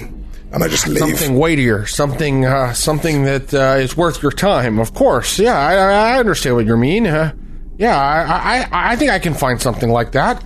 Good. Thanks, Valkos. I promise I'm going to do a great job for you. You'll see. And then I'm out of there. Let's actually see if a stupid Sawtooth can come up with a job for you guys. Interesting. Okay, maybe he'll pay a call on you later, but in the meantime, I'd like to know what Selyak Khan is doing with his time. And this is free play, so you guys can travel places together, do things together, have scenes with each other if you'd like, or you can, just continue to kind of look up jobs and things like that. I feel like Juliet would hang around Selyak, especially after spending days mourning. She feels like, I don't know, he's a bit of a holy man of sorts, and she feels she wants more to be around connected. Someone positive, someone upbeat, like Selyak Khan. Yeah. I think she wants to feel like she might have a closer connection to those she lost, and he's so closely. And I think, if you approach him, I mean, if you were walking the streets, keening with grief, and coming and going in this way. Every week. If you're just kind of like sidling up, and I think Selyak's like wrapping bandages, soaking in this foul-smelling ichor. Mm-hmm. But if you come to him, it's like, Juliet, I've heard you. Many have heard your sorrowful, pitiable wail. Yes. When you walk abroad to the altars of your departed one, whose lamented flesh has departed this plane, it kindles in your spirit such a lachrymose clangor. But there are those that could seek to find the spirit of the one that you have lost. There is always a spark that remains.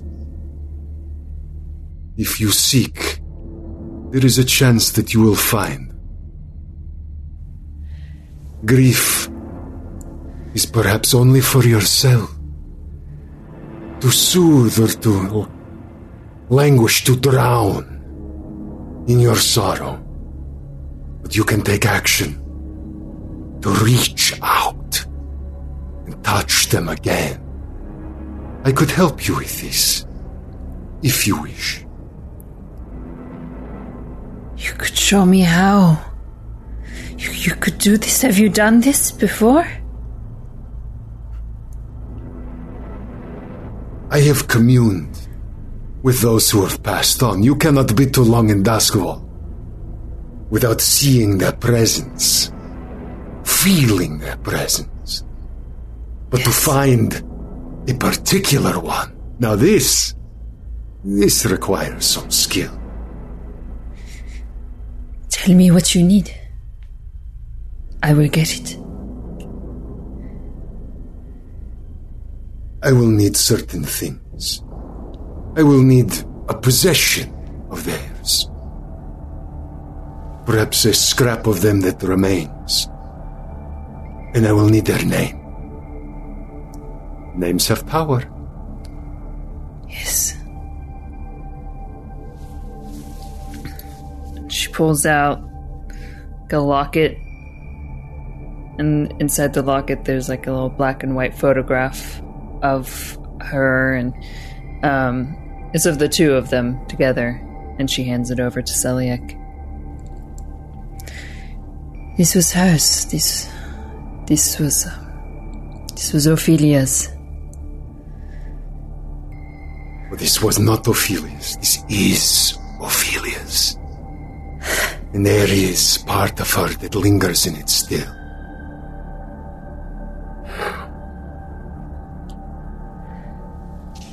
Give me time to call to her.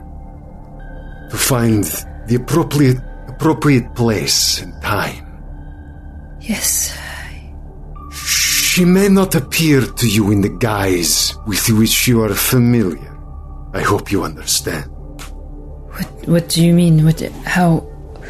What would she be? When they return to move unseen among us, they perhaps will seek a vessel.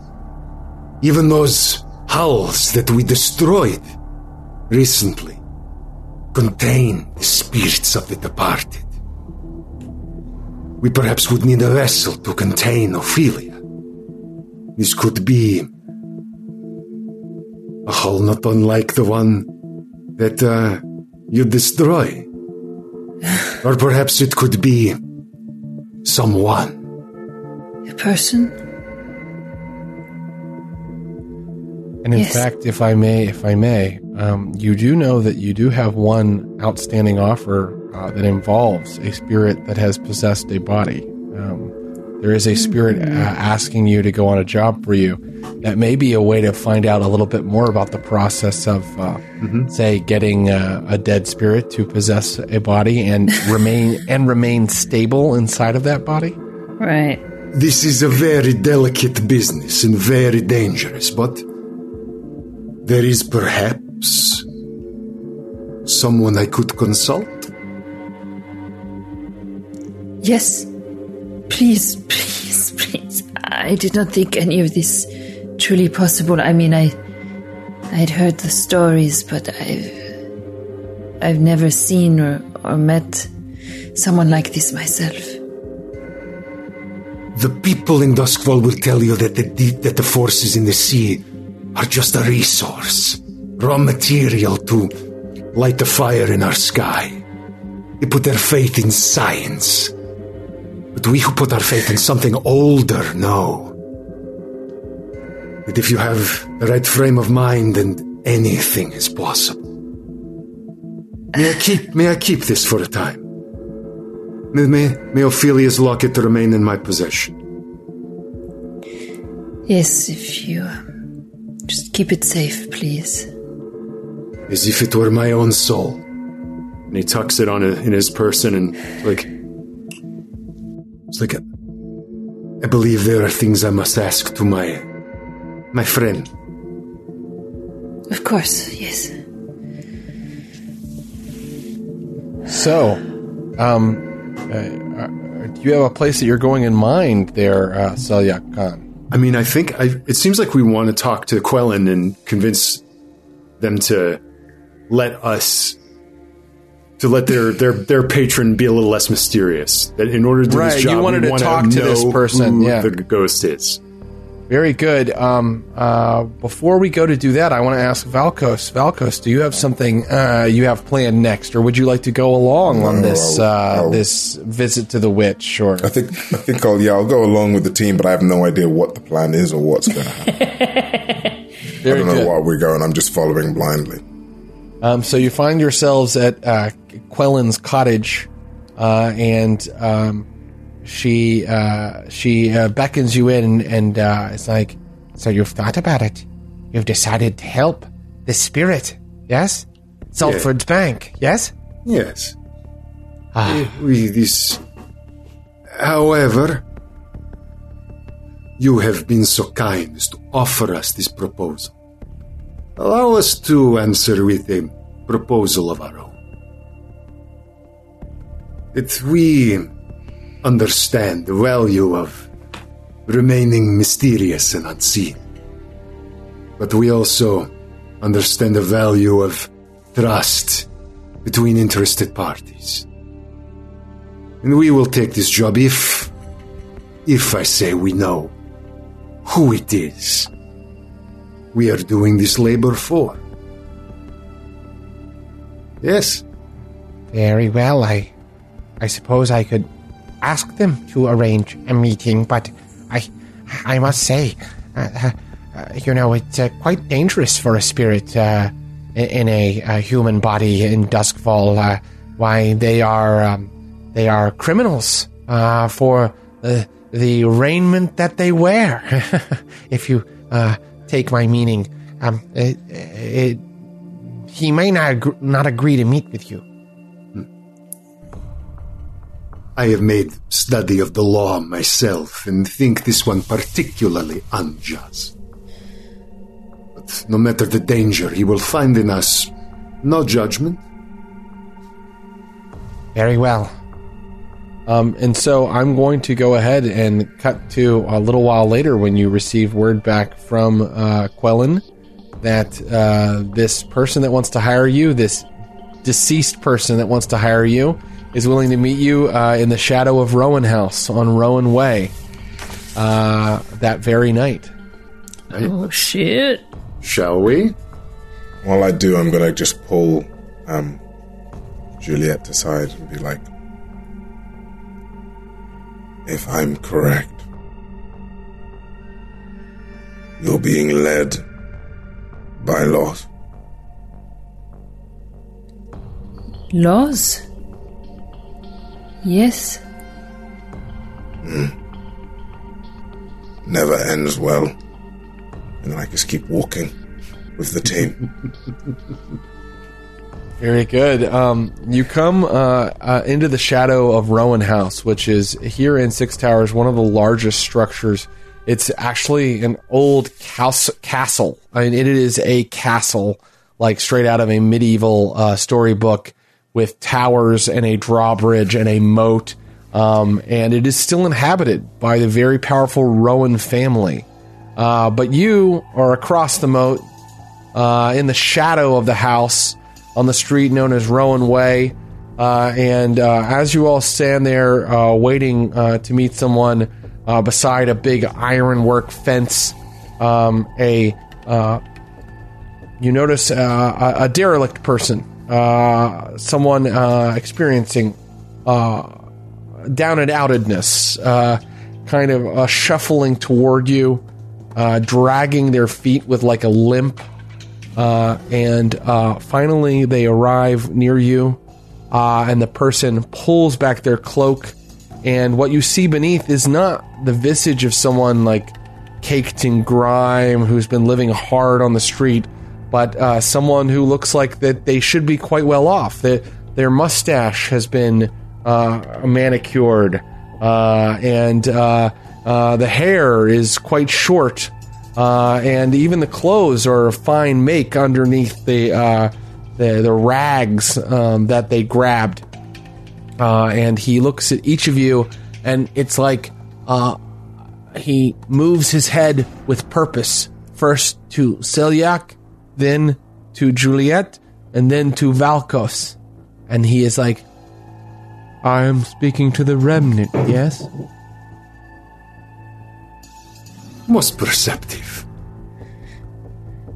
And to whom do we have the pleasure of speaking? I am... Let's actually use a name out of the book.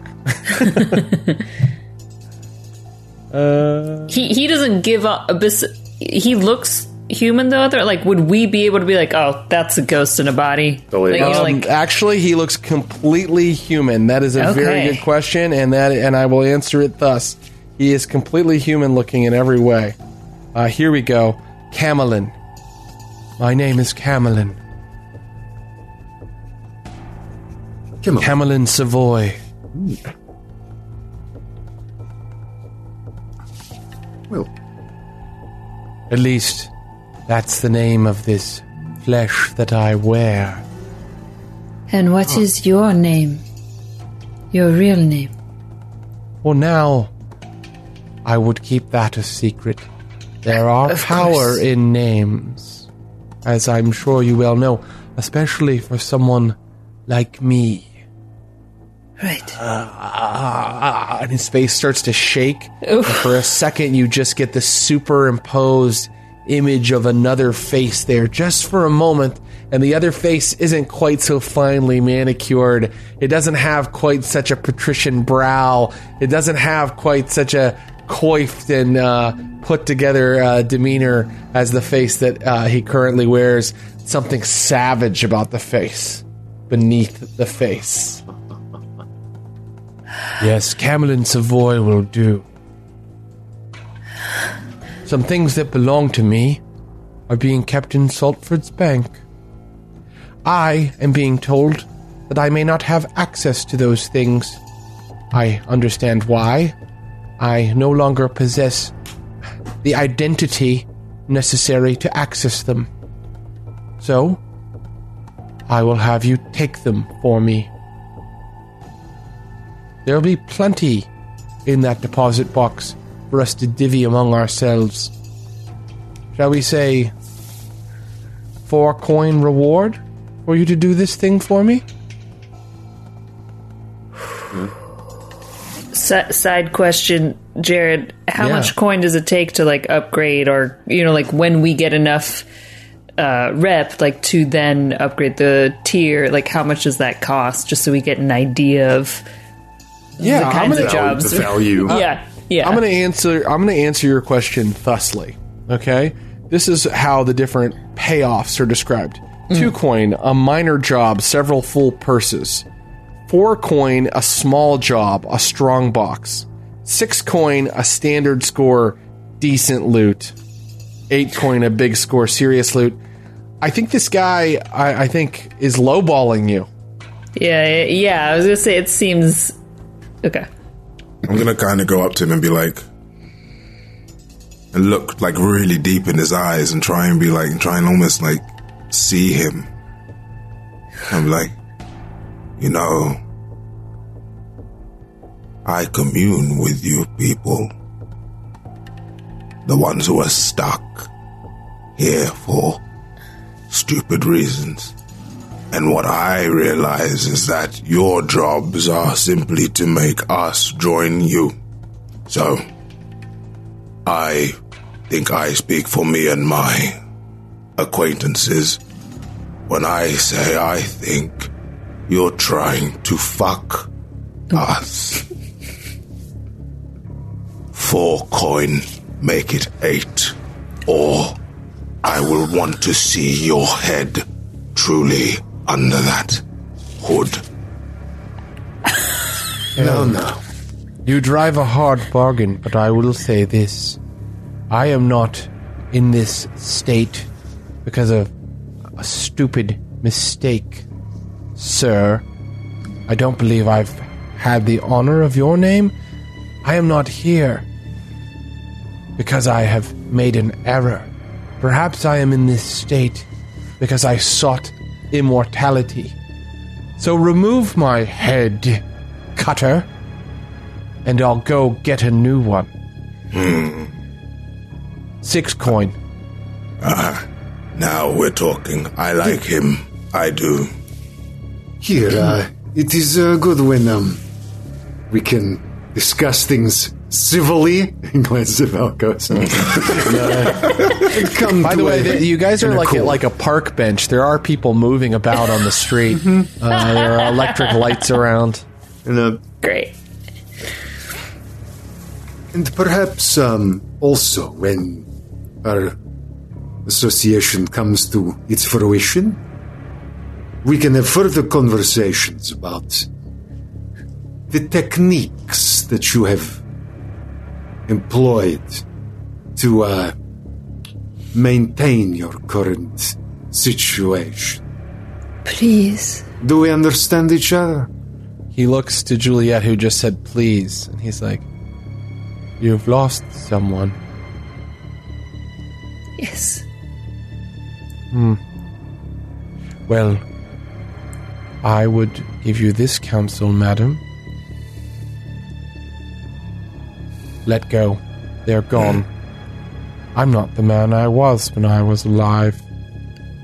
Even if the person that you miss still exists somewhere out here in the ether, chances are they haven't had the strength of will to maintain their psyche as I have. No, you did not know her.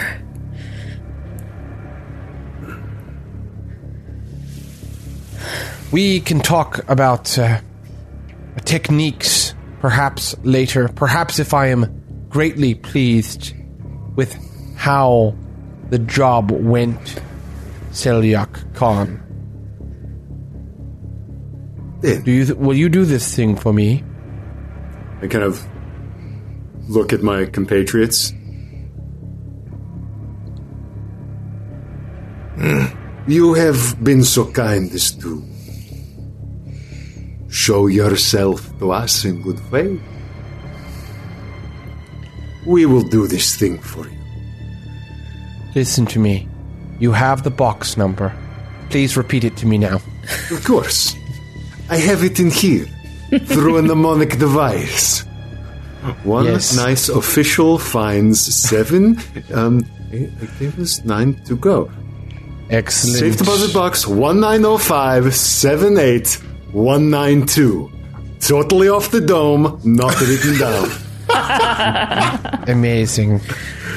Do not presume that you're in there for a free-for-all. Don't bungle this by getting greedy.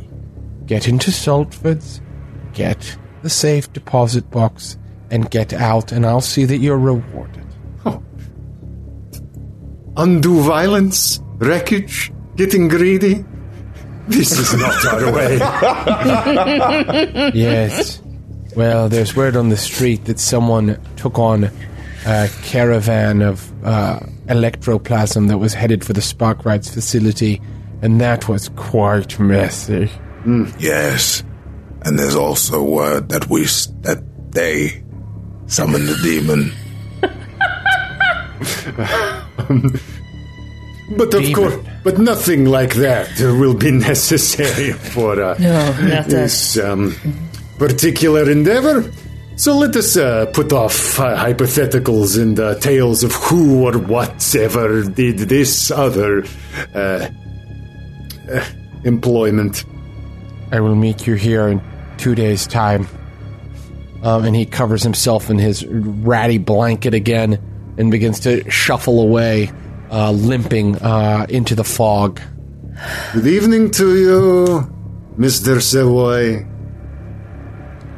So, this is a big job. This is a big job with a nice payout. I mean, a standard score, decent loot. So, what you may do now is you may do what are called information gathering rolls to maybe find out more about it.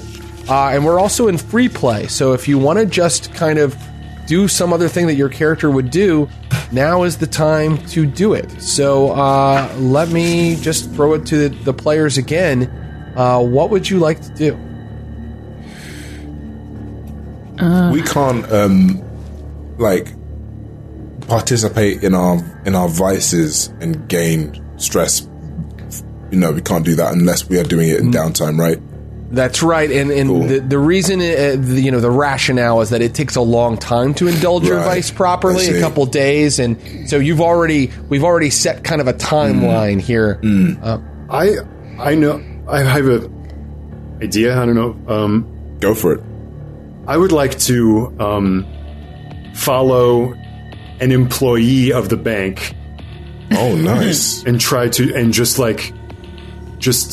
haunt their steps. And I want to see if I can get leverage on somebody. Interesting. So you want to gain information about employees of the bank, right? Exactly. So it would be sort of a gather information role. And when you gather information, you get to choose an action that you're using to gather the information. You could even wreck or skirmish in order to gather information. Say if you were like busting heads until the underworld talked to you about a certain, but what action would Selyak like to use in order to gather information here? I'm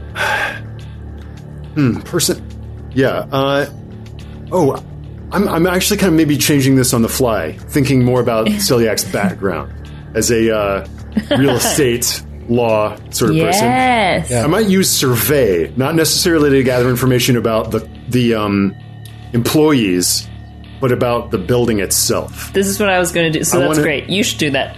I want to know about I want to know its history, find blueprints, yes, this sort of thing.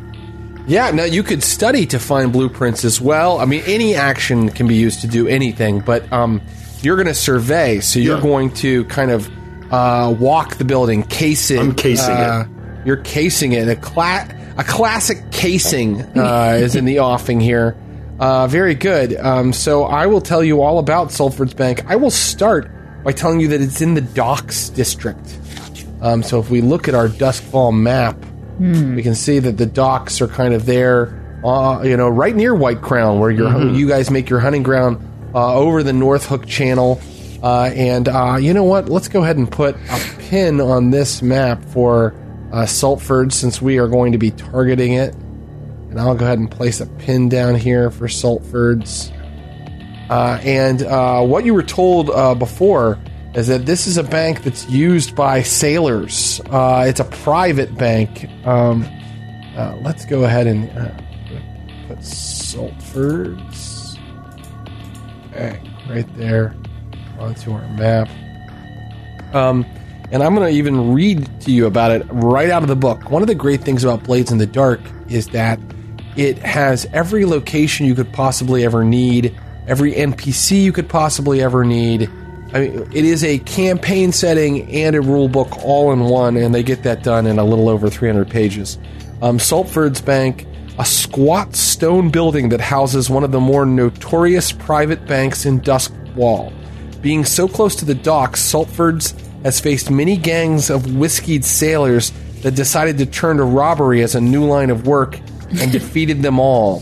Sometimes even hanging the corpses from their lampposts as discouragement to the next pack of drunken fools. And in fact, when you get there, there are in fact corpses hanging from their lampposts.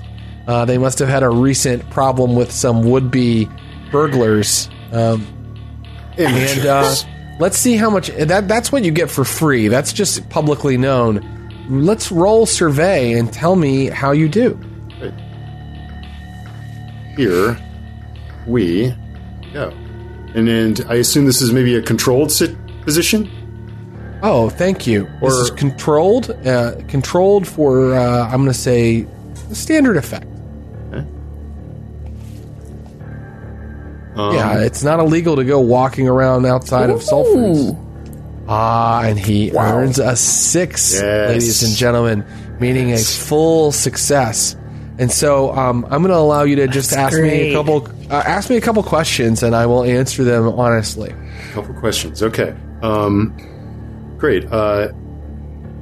Is there a?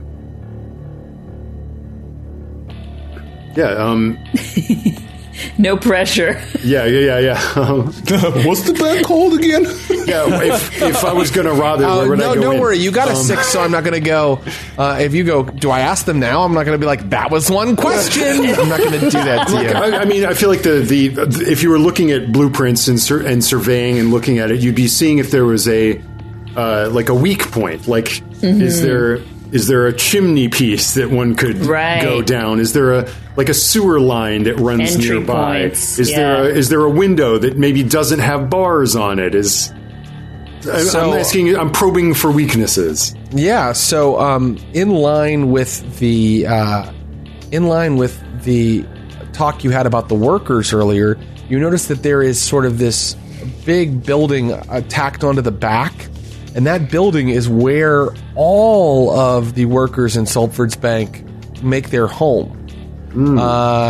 So that even going from home and from work, they just walk through heavily locked doors into their own domicile. But that building must necessarily have a door to the outside because these people do have to be able to leave sometimes. And so that would be one of the very few entrances into Saltford's is through this sort of tenement that's kind of tacked onto the side of it. And this tenement also has security. Its security is not so much in the way of heavy bolted iron doors with powerful locks as it is with big men wielding clubs. And so that's just one sort of entrance that I can kind of list for you. You know, the tenement also, it can be approached from above. You could get to the roof. There are windows up there. They're not quite as heavily bolted as the bank would be.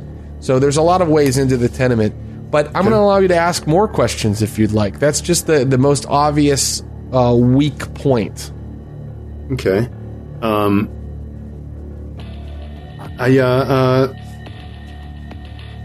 Forget if this goes beyond the scope of survey, but now I want to probe for weaknesses in people. Yeah. Like if I walk into the bank and like inquire about making a deposit while looking around, like am I seeing anyone who looks like disgruntled, sleepy, checked out? Very interesting question. One thing I will tell you is that you see some clientele who are of a higher order than you'd normally find down in the docks. It seems like even people from Brightstone across the river or across the channel in White Crown might even hold some things here. Perhaps assets that they don't want other people finding out about. Mm-hmm. This would be where your offshore account, the Duskfall version of that might be held. And so what you notice are a lot of different fancy boys and fancy ladies kind of come through here every day. And often they employ security to get them in here because they don't want to just go waltzing through the docks section of town unprotected. Okay. And you see them complaining, asking for privileges of the clerks and the cashiers. And Saltford's meets those requests to an extent. Like they do have like a little sitting area where someone could enjoy a pipe while they wait, where they will be fed a passably elegant mushroom tea while they wait instead of an algae tea. But they do have hard and fast rules for who can be let into what areas, and all of the quality clientele must remain out with the rabble out in the common room. Okay, all right. And I'm going to allow one more question. Okay.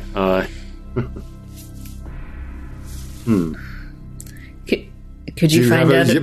If someone else has one, that'd be great. Could you find out about their lockboxes, like what it's stored in? Like, is it, from the survey, would I know, the location of their bank of safe deposit boxes? Right. So the quality clientele that use the safe deposit boxes are never let into the area where all of the safe deposit boxes are located. Instead, they bring with them a little charm that has the number on it. It's like literally around like a little dongle. And that is the thing that lets you into your safe deposit box. That and like you kind of, sign some documents and they check your signature that it matches the last time you were there. But that little dongle is that little chip is how you unlock your safe. It's also a key.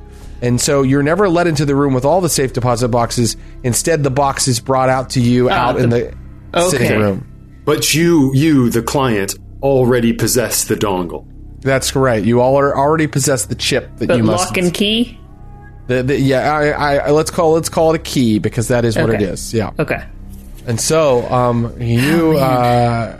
You need to give me one more roll, though. I want to see how surreptitious and unnoticed you were in doing this, my friend Zelyak Khan. What action would you use to be smooth and unnoticeable in this casing? Prowl. Very good. Give me a prowl roll. All right. And this is risky for standard effect. Okay. Here we go. Oh, God damn it. Oh no. Okay, so I'm noticed and immediately thrown in jail. No, you're not. You're not immediately thrown in jail, but the cashiers definitely get fed up with the fact that you're not actually. You don't have any coin or anything valuable to put in there, but you did describe earlier that your character is like trying to make a deposit, and then I think you kind of you got wishy-washy about it and then walked out. And they opened an account. I am not knowing that the security here is precisely what I need. Well, where are you taking me? The cashiers, what's funny about it is, like, you know, in other parts of the city, cashiers would be cashier clerk types. But here they're all like these huge thugs who are also wearing like little spectacles and like visors and all the accoutrement of someone who has to work in an office environment in a Victorian style world. But they are enormous, like muscled, like apes who are talking to you. And as Selyak walks out, two of them exchange a glance about him. And so now we have come almost to the end, but I do not want to forbid Valkos or Juliet to do some sort of casing or even an action unrelated. Maybe there's one last thing you want to do before you go on a score. So let me know if you have anything like that. And if you don't, you can just go, no, Jared, I am raring to get to the score. And we will do that in the next episode. But tell me, Juliet or Valkos, any final business? I think I would have actually gone to the bank, and I probably would have looked at the two security guards, and I think Valkos just would have looked at them and kind of gone up close to both of them. Oh, like, man. What does it take to get a job here? It's not easy. For example, you, my friend, don't have the right blood. Oh! Blood? We bleed the same blood. What do you mean? My brother here, and my brothers in there, aren't really looking to add anybody new to the family. Ooh. Ew. I have a proposition. If I can take you and you and throw in another one of your brothers too, you'll at least interview me for a job. We have a job to do here, and it doesn't involve kicking around trash like you in the street. I can smell that. Now, if you want to come inside and try to steal something inside, then I'll kick your ass for you. No, not interested in stealing. I simply want a job here. Move on, man. Understandable. And as I pat him, so this is the thing, right? Is there any way I could get like a key from him or use my sleight of hand, because I'm quite up close to this guy now, in order to try and actually, take something from him? I mean, it feels like we're in the score proper. This is hardly a gather of information. But I tell you something, if you want to try a roll to see what you can pickpocket from this guy, it feels like the kind of thing scoundrels do. So I'm going to allow it. Okay. What action would you like to use? Finesse, baby. All right, let's see what you get from this guy. Oh, wow. Okay, what is the position? The position is, I'm going to say risky. Okay. And it will have a limited effect, meaning you can't just go, I'm definitely getting a key. Limited means you get exactly whatever he has on him that I give you. Okay. All right, we ready for this? Yep. Oh my my god! It's a failure. And so... a 2, a 3, and a 1. These guys catch you in the act, and they're like, all right, that's it. And then a fight occurs. Oh, no. And, Perfect. let's see how it goes. We forgot about resistance last time. I just want to remind... That's right. If you'd like, you can resist the consequence, which what I'm saying is a lost opportunity here. Like, not only... you could resist this, Abu. You would take stress. Your character would take stress, or your character can just deal with the fact that these guys are now trying to fight you. I'm happily ready to fight these people and use my special ability of not to be trifled with. Right. In fact, you're kind of going to have to use that special ability. Could you read that special ability for me? So I can push myself to do one of the following. Perform a feat of physical force that verges on the superhuman, or engage a small gang on equal footing in close combat. So that is what you're doing, that second part, engaging a small gang in equal footing in close combat. Unfortunately, pushing yourself means that you must give yourself 2 more stress. Okay. And that makes your character very dangerous to go on a score later. In fact, we might even need to think about retiring your character temporarily. But for now, let's just see how this skirmish goes. You take that 2 stress... And, of course, more brothers pour out of the bank. You're taking on 4 guys at once. I would have said that you could only have limited success in whatever action you use to mess with them right now. But because you've used your special ability, this is going to be a standard effect, whatever you do right now. But it is risky. And what I'm going to say is it's risky because I think that you can take harm right now. You could take level 1 harm from this. So these guys come pouring out of the bank. They all carry this exact same type of like little baseball bat truncheon, and they all just like come at you. They know how to fight together like brothers, and they all kind of try to start flanking you and come at you simultaneously. What action are you going to use? Skirmish. All right, and would you like any extra dice? What, for more stress? Well, no, I'll give you a devil's bargain. Oh. Okay, what's a devil's... All right, go on. Remind me what a devil's bargain is again. A devil's bargain says, I'm going to make a deal with you. I'll give you an extra die right now, but then I think that the devil's bargain in this case is, if you fail, I'm going to give you level 2 harm, not level 1 harm. I'm going to roll the die. All right, here we go. So how many dice is that? Bonus? Are you doing the devil's bargain? So I've got a bonus die. So that's 4 I'm going to roll. Are you ready? Here we go. 4 dice. And he doesn't get a 6.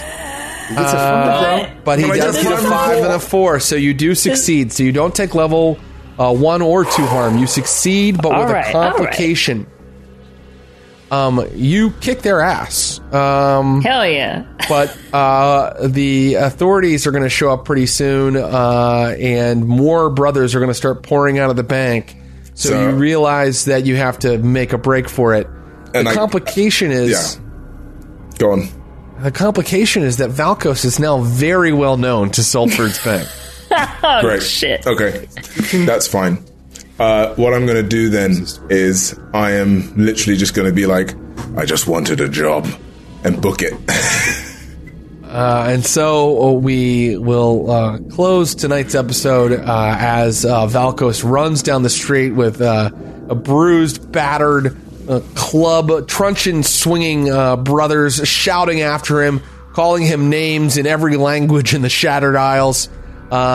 And this score gets off to a auspicious start. What is going to happen when they try to steal from the bank proper? Find out on our next episode. Until then, I want to say thank you to these stellar players who bring so many amazing scenes. Juliet's character is really kind of blowing my mind, and like the mourning thing and how it connects to Selyak and everything. I loved that scene. So thank you, Josephine McAdam. Thank you, Ross Bryant. Thank you, Abu Salim, for being here tonight. And thank you, listeners. Thank you, viewers. for tuning into the Glass Cannon. We'll have more Haunted City and another big score in our next episode. Good night. Thanks for listening to the Glass Cannon Network. For more podcasts and live streams, visit glasscannonnetwork.com. And for exclusive shows and content you can't find anywhere else, subscribe today at patreon.com/glasscannon.